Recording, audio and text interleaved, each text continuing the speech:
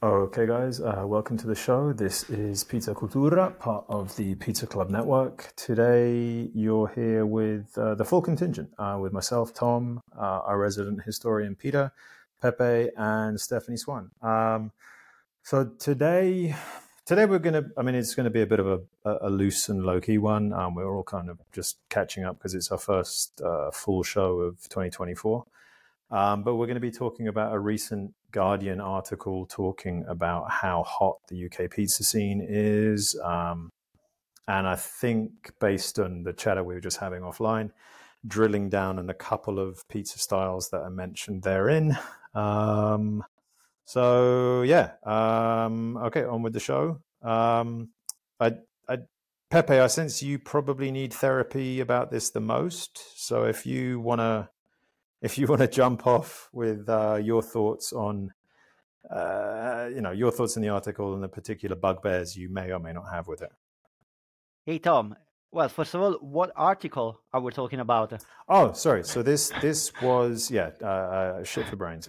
This was a Guardian article written by John Grace and heavily referencing Daniel Young, who, I'm assuming most people in the pizza scene know. He does that massive compendium of where to eat pizza globally. I have some takes on and some bones with some of that, but by and large, it's a very thorough and comprehensive book. But anyway, the article itself was hotter than ever: how pizza conquered Britain, leaving its rivals in the dust. First off, and then I'll pass the mic to you, Pepe. I think that's a little bit hubristic, saying leaving its rivals in the dust. I was saying this to Michael earlier. The UK pizza scene at the moment is booming. Make no mistake about it. And there are some fantastic pizza spots opening up across a range of styles. And there is, we'll get Jerry from Bite Twice on one day to talk about this, but there is a kind of emerging quote unquote London style, which I think is a pretty cool thing to see in its larval stage. But saying that it's leaving its rivals in the dust, who are its rivals? What's the comparable? I don't know. That just seems a bit over the top, overbaked, no pun intended. But so that's the article we're talking about. And Pepe, just jump in, buddy. I know you got some stuff on your mind. Well, Tom, as you know, my only issues are when they're trying to talk about Neapolitan pizza. This is mainly my focus because for the time I've been living in London, indeed, there was no pizza scene at all in London. Maybe a few spots that you couldn't really define what kind of pizza, what kind of pizza style was. But Neapolitan pizza really defined a decade. And then later there was this emerging boom that we're talking about that unfortunately happened when I left London. It was mainly during the pandemic, as far as I've been told, because everyone threw themselves in the pizza business and all the foreign trend also arrived in London. But just focusing on Neapolitan pizza, the only issues that I have with this article is that when they have to find brands for reference, they only mention brands that are actually founded by non-Neapolitan people, so British chain basically, which, don't get me wrong, I'm not saying that they're making a bad Neapolitan pizza, because one of the brand mentioned is Rudy's. Rudy's is fantastic chain. At least when I tried in Manchester, I love their pizza. They had Neapolitan pizzaioli, so I don't have any problem with the fact they're founded by British people, or even not British but non-Neapolitan. But the fact is that Neapolitan pizza emerged so much in London and then later in UK thanks to the work of independent Neapolitan pizzerias. They really set the standards and really worked very hard with their communication to try making British people understand what kind of style it was, why it was made in a certain way, why it was made in a way that needed to be appreciated. And can I just drill down on one point, Pepe? Just to kind of steel man it. Your issue is not the nationality of the proprietors; it's whether it is actually kind of VPN Verace Pizza Napolitana versus just a facsimile, or it's different. No, my issue is with the fact that this is not the first time that an article made in Britain wants to define the emerging pizza scene in London and the rest of the UK. And when they want to focus on Neapolitan pizza, they don't give credit to the actual Neapolitan to the original guy. Yeah. Exactly. Okay. But I'm Okay. not talking about the original guys in Naples. I'm talking about No, the no, Neap- no. The kind of OGs of the London Neapolitan scene. I mean, just to exactly. kind of go back to your one point when you said that, when you were in London or when you were in the UK, kind of, when was this, 10, 15 years ago or something No, like that? it was pretty much recently. I left London in 2018, but Oh, okay. in Okay. 2013 we only had a handful of good Neapolitan pizzerias. But really, between those years, 2013 and 2018, we had a boom. And at one Huge point, boom. yes, and at one point we also had investment from British chain. We still already had Pizza Pilgrims at the time, for example, which also Yeah, I helped mean, in the popularity. I think of Pizza Pilgrims. First of all, I'm a huge fan of their business model. I think the way they did their marketing with the kind of driving the appe across Italy was fantastic. I think their product's great. But there were kind of OGs of the Neapol, like Donna Margherita in Clapham, like Sartori, like Santore. There were a ton, and they're almost kind of like, jokingly, we refer to it as the Neapolitan invasion, around the kind of early aughts and 2010-ish, before Pizza Pilgrims. And credit where it's due, Pizza Pilgrims did massively put that product on the scene. But yeah. Point taken. Sorry, carry on. Yeah, no, just one last thing, and then I will give the words to the other. Unfortunately, this is not the first time that happened, because in 2019 there was this article from a magazine called iNews that personally I didn't know that. The headline of the article was fantastic. I really was expecting a lot from this article, because it just said why Neapolitan pizza is Britain's defining food of the last 10 years. It was published at the end of 2019, so it was sort of giving an appreciation of what happened in the last decade before we approached the new one. I was expecting a lot from that article, but again, all the credit went to British chain, and it's incredible because if you compare that article with nowadays Guardian article, the names are exactly the same. Even names that have nothing to do with Neapolitan pizza, like yard sale, for example. But I don't want to go ahead of myself. So please go. Please, I want to hear other people's opinion about it. Just to ask about yard sale, did they didn't adduce a yard sale as an exemplar of Neapolitan pizza, did they? Not in the Guardian, but in that article from iNews, it was mentioned for some strange reason. And there's another chain called 500 Rabbits. I did try that. Was not great. There are way better examples for Neapolitan pizza that really helped to set the standards in London. Agreed. Stephanie, what about you, buddy? I mean, don't stand attention. Just jump in whenever.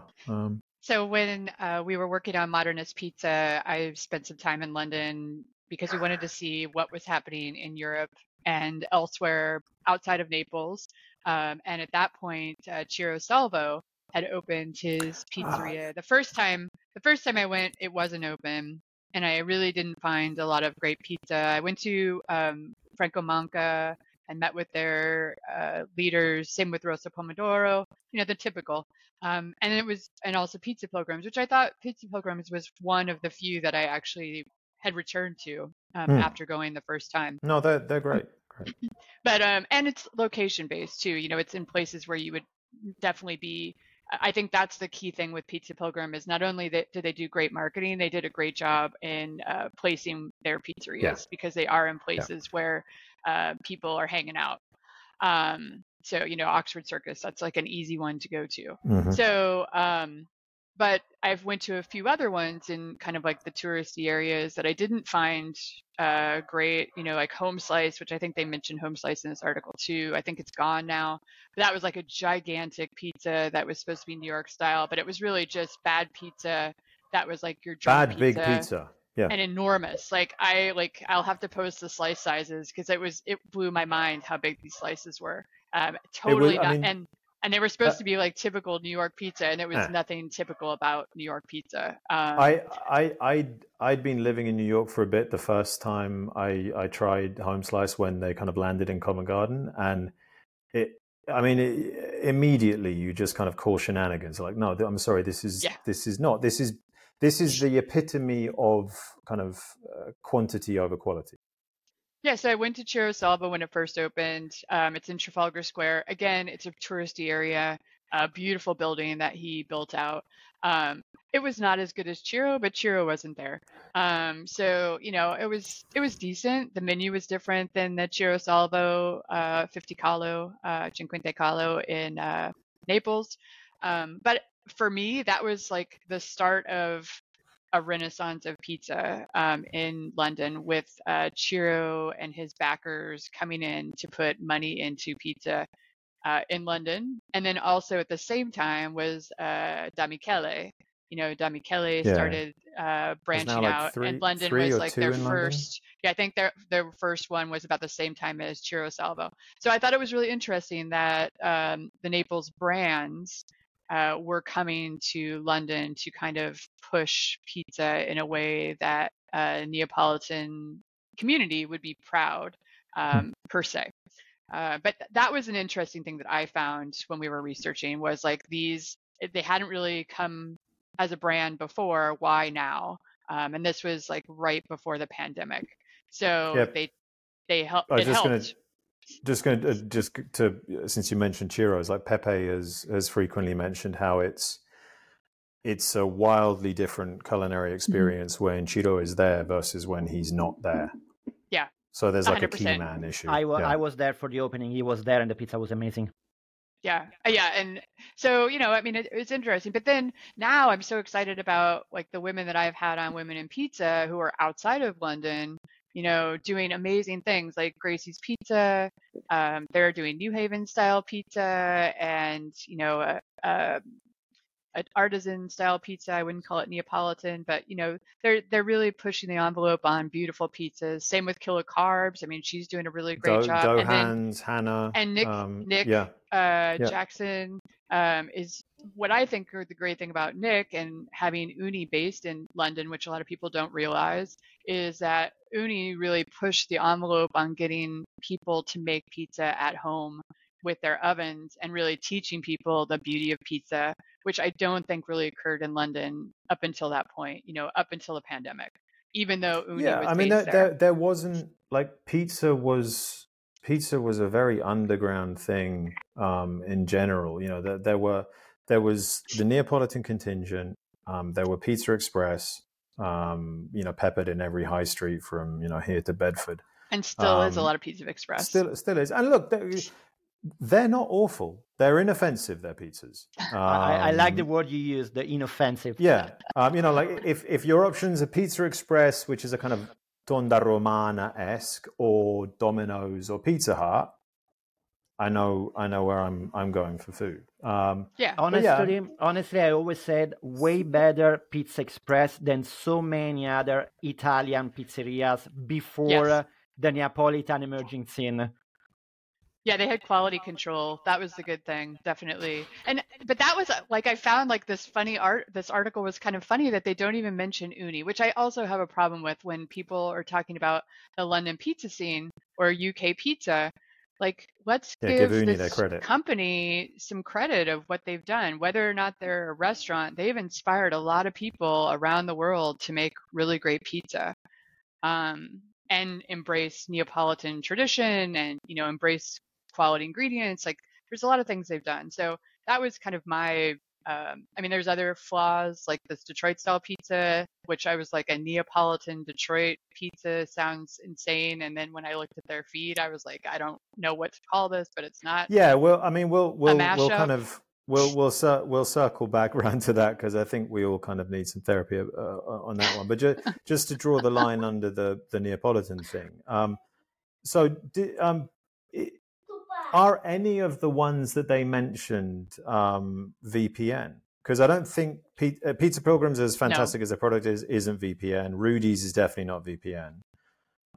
They say but then they have a spiel. But anyway, there are not so many AVPN pizzerias in UK. Once I was living there, the only AVPN pizzerias was located in a town in southern England on the sea, which unfortunately I forget the name. Okay. But we know that that's not the defining standards we have. So no, agreed.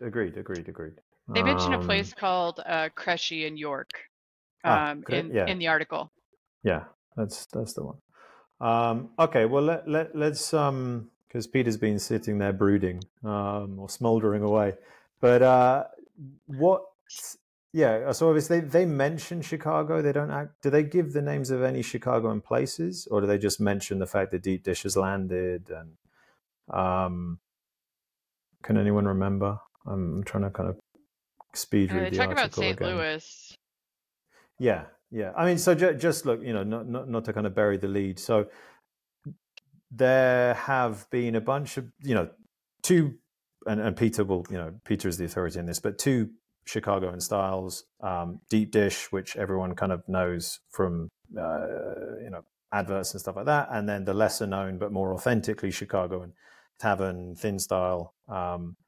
There are a bunch of kind of small independent places in London and just kind of home pizzaiola who've been churning out some fantastic looking tavern style, especially ever since Kenji Lopez Alt, I can't remember, did his kind of cured dough thing. Either way, it's a style that, like, shout out to Tom at Vincenzo's. I think Grace and James have given it a whirl at Gracie's just as a kind of special. A bunch of people are doing it, and it's fantastic. Deep dish is obviously a different beast. And Peter, I sent you the link of what is one of London's kind of most popular, most famous, most well-known, most infamous, whatever, deep dish places. The mic is yours, buddy. Well, I took a look at the photographs, and they're kind of a caricature of Chicago pan pizza. So, I mean, not to get into the details of it, but I like to sort of think about, like, what is the general principle that's sort of being laid out here. And it seems to be, I mean, I see a pattern, if you look at the history, that when you have popularization, you have imitation, obviously. And then if you're not sort of organically from either the city or the business, you get a characterization. And so it happened in Chicago, it's happening in London, it looks like, that you get this bigger is better thing. So these pizzas are just massively thick in crust, which apparently because they know that that's the distinct. Like, to me, it's the same issue as home slice. It's like they tried to make a version of New York pizza without ever having had New York pizza, and that Chicago pizza looks like someone who's seen deep dish on a TV commercial or whatever. And has never actually had a deep dish pizza. And if you haven't done the R&D, if you don't know what it is actually supposed to be like, don't do it. I mean, look, that pizza might be fantastic. It might be super tasty. It's definitely got a lot of calories and fats and cheese going on, which is always awesome. But it's not Chicago deep dish. It's just not. Right. I mean, so the horse has gone from that barn decades ago. So even in Chicago, or I should say almost especially in Chicago, you get things that are stuffed that are 2 inches thick that they call deep dish, which is not really the case. But all these terms have morphed, and you've got people coming out with thoughtful essays trying to redefine what was already talked about in the 60s in Chicago that was different. So none of this, I mean, it's almost as though we can talk about it, but it really doesn't matter because it's going to play out in the market anyway. I think it is interesting to take a look at and see the patterns of what happens and sort of understand. I think you can understand deeper, like, these patterns reoccur again and again and again. And I think that's the thing that I find intriguing. Not so much that people are going to want to make money and they look at a style and they think, well, there's a niche here in this town, so let's use it. Great, try it. And if it doesn't work, then do a different style or something like that. So, it's just going to happen the way it's going to happen. It's almost just like saying, you're going to have a different singer or a different type of band in a different town. And because, independent rock was popular in Seattle, then it's going to come to Chicago, but it's going to be different. Yeah, no kidding. It's like, so I just think there's interesting analogies and patterns that we can sort of detect. And I think that's really the key of this kind of discussion, but I'll stop there. Pepe, were you putting your hand up, or were you? No. I was just fiddling with my pen. But about what Peter was saying regarding a partner that repeats, it just makes me think about how so many times this has happened also with other kind of food, like for example Indian cuisine, that now is heavily associated with what is eaten in London or in UK in general, with dishes that are not part of Indian cuisine. Yeah, exactly. With things that with dishes like the chicken tikka masala that have been invented in Britain, and they're now popularized all around the world like it was actually an Indian food. I just say the more thing that I find intriguing, and that is the lack of sort of an organic pizza culture in England.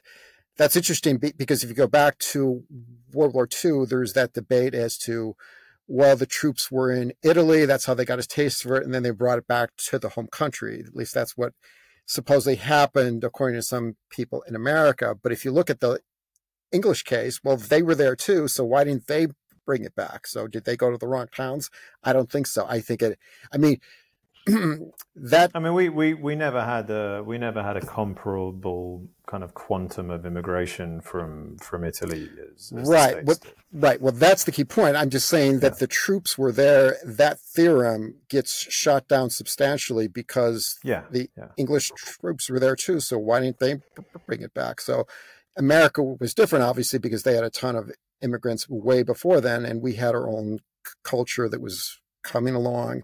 And because of prohibition was lifted, then it became a huge thing in the 30s, and then it spread. So that's how it really happened. Well, one thing that I think we should say is the fact that this article focuses on this booming of pizza, but I think it really refers to high quality pizza, because anyway, it's not that Britain didn't have pizza before the rising of the Neapolitan pizza scene. It didn't have artisanal high quality. It didn't have artisanal high quality. It didn't have a pizza with an identity, which was exactly the same issues with Italy, whereas pizza in the rest of Italy, it was quite crap. And I wouldn't say outside of Naples to say that Naples only had high quality pizzas, just to say that Neapolitan pizza was a pizza with an identity, whereas the rest of pizza eaten in Italy, it was just pizza.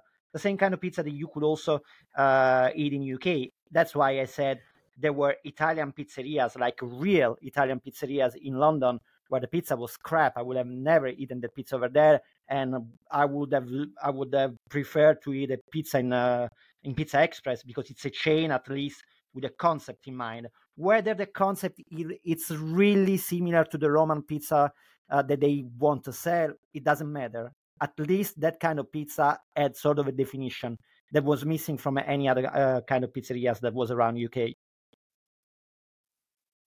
Well, and I would say the bread scene too in London, which I think is very true to how I've watched pizza evolve, is also very behind the scenes in the way that sourdough in bread has come to London. Like, London had bakeries for a very long time, but only recently, only over the last decade, have they had really good artisanal bread bakeries.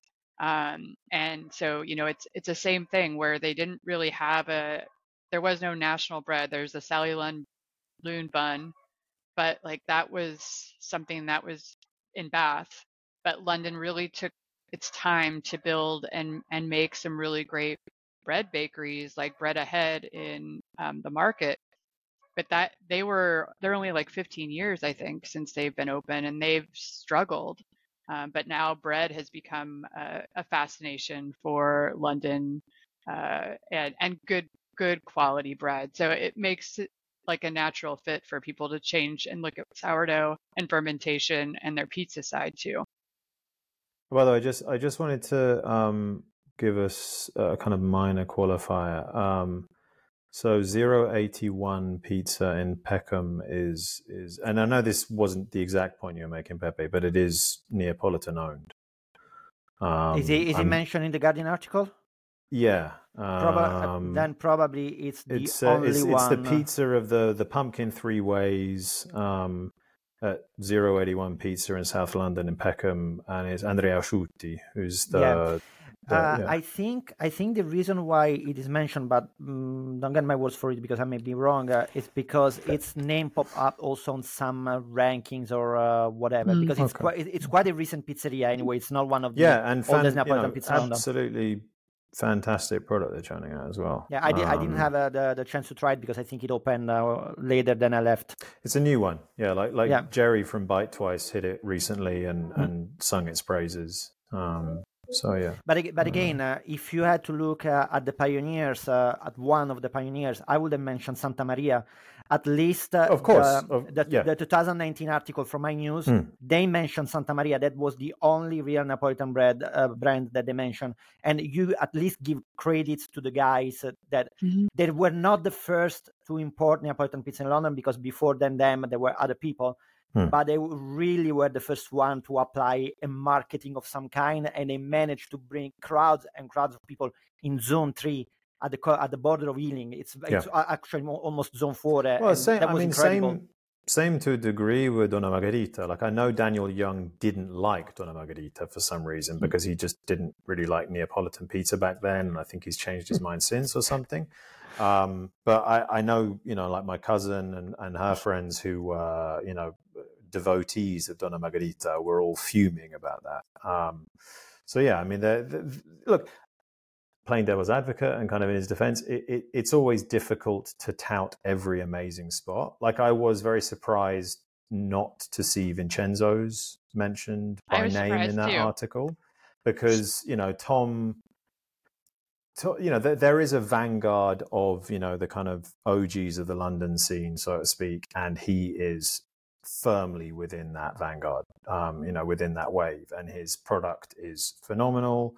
The attention to detail, he's just a very talented little bugger when it comes to dough and cooking in general. So yeah, but But I think it's also easy to get the point from when they have to make this sort of a generalistic articles and they're written by people that don't have like this focus on the topic. And the point is that they tend to mention the most famous names that, of course, they're associated to chains that are centrally located, like Stephanie pointed out, with Pizza Pilgrims and other brands that came out later, because it's easier for them to reach, because whoever that has never eaten a Neapolitan pizza and don't even know what it's about will actually travel all the way to Zone 4 just to eat a pizza if it's not in their mind. If they have to just make a quick overview, they will definitely go straight to the most famous brands and that are of an easy reach. And that's exactly what happened with Neapolitan pizza, because all the pioneer, they opened very far away from the center. Of course.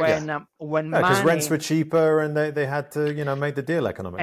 And that's why those places were independent and they actually belonged to the owners, to the same pizza maker. Something that, for example, I never saw happening in Paris. In Paris, all the Neapolitan pizzeria, they were always belonging to French investors, whereas in London they were all pioneers because they were independent pizzaioli. People with money, like the Pizza Pilgrims guys, said they could open in the center. Ciro Salvo, when he arrived, he had a huge investment to back him up. But of course, he came when the road was already paved by the pioneers, because the product was appreciated and known in London. So that's why he could come in the market with his pizzeria. And same thing also with Michele, with Antica Pizzeria da Michele. By the way, by the way, they started also very far away in the beginning, because their first franchise actually belonged to a small independent Neapolitan woman. Then they have the problem with the managing of the brand, and that pizzeria actually gave up on the brand, and then they opened in the center, first in Baker Street and then in Soho. But of course, at that point, they gave the brand to a big licensing company. Sorry to cut you off, Pepe. We got like two and a bit minutes left. Not sure if we need to have any more comments on anything. I mean, Peter, for you, I'd just say come to London and we'll do a little tour of the various Chicagoan places, and you can give us your kind of first impressions on it. But look, the London scene is booming, and that's an awesome thing, and it's amazing to see. I just wish some of the journalism around it would maybe be a little bit more rigorous and well resourced. Well, it's still a good thing that they pointed out. We cannot complain of that. Yeah. No, fair enough. Peter, anything debatable whether you add, buddy? where you should say yes or no. No, I'm just awed by your enthusiasm, Tom. It's just stunning to me. I've got to muster some cheer about something. I have very, very little of my life aside from pizza. Yeah, well, I mean, I'm just stunned that it took so long actually to develop. I mean, that's really, I think, the story. That, I mean, not to be a downer on it, but like, what were they waiting for? It had been happening for so long. You're preaching to the converted in that one. I don't know. That's why I think that same with the bread scene. Like, what are they waiting for? Like, it's like it took a really long time for just well-known bakeries making really good product to come to fruition in London. So I'm not surprised that it's taking the same for pizza. Defend your city. There was always sorry? I said defend your city. Well, no, I was going to say, for some time now, like I'd say maybe 20 years, there were a few niche spots where you could get okay Italian bread, like a kind of pagnotta.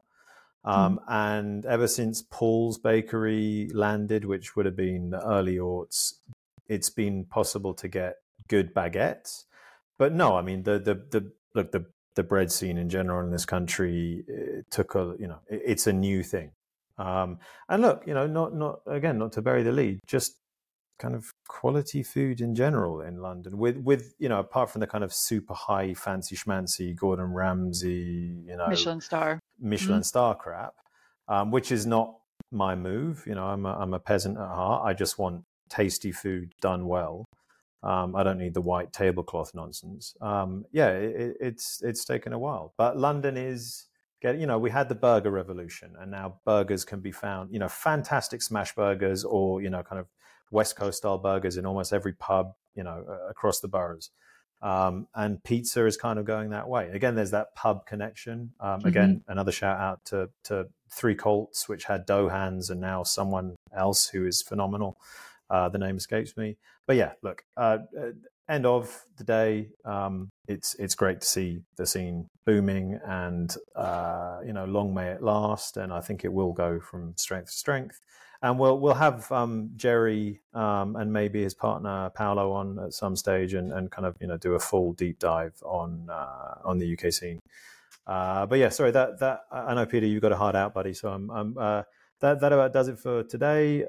If you enjoyed the show, give us a thumbs up and subscribe. It'll help us out. The show is also available wherever you get your podcasts, and you can find us on TikTok and Instagram under the handle I Need Pizza Club. I don't have a clue what we're doing next week, nor whose week it is. We'll be chatting about something pizza related. Beyond that, let's face it, it doesn't really matter. Cool. Have a great weekend, guys. Stephanie, good luck with be in touch. And Peter, apologies for the questionable Chicago stars in London. Bye, guys. Ciao. Bye. Ciao. Bye. Ciao. Bye. Bye.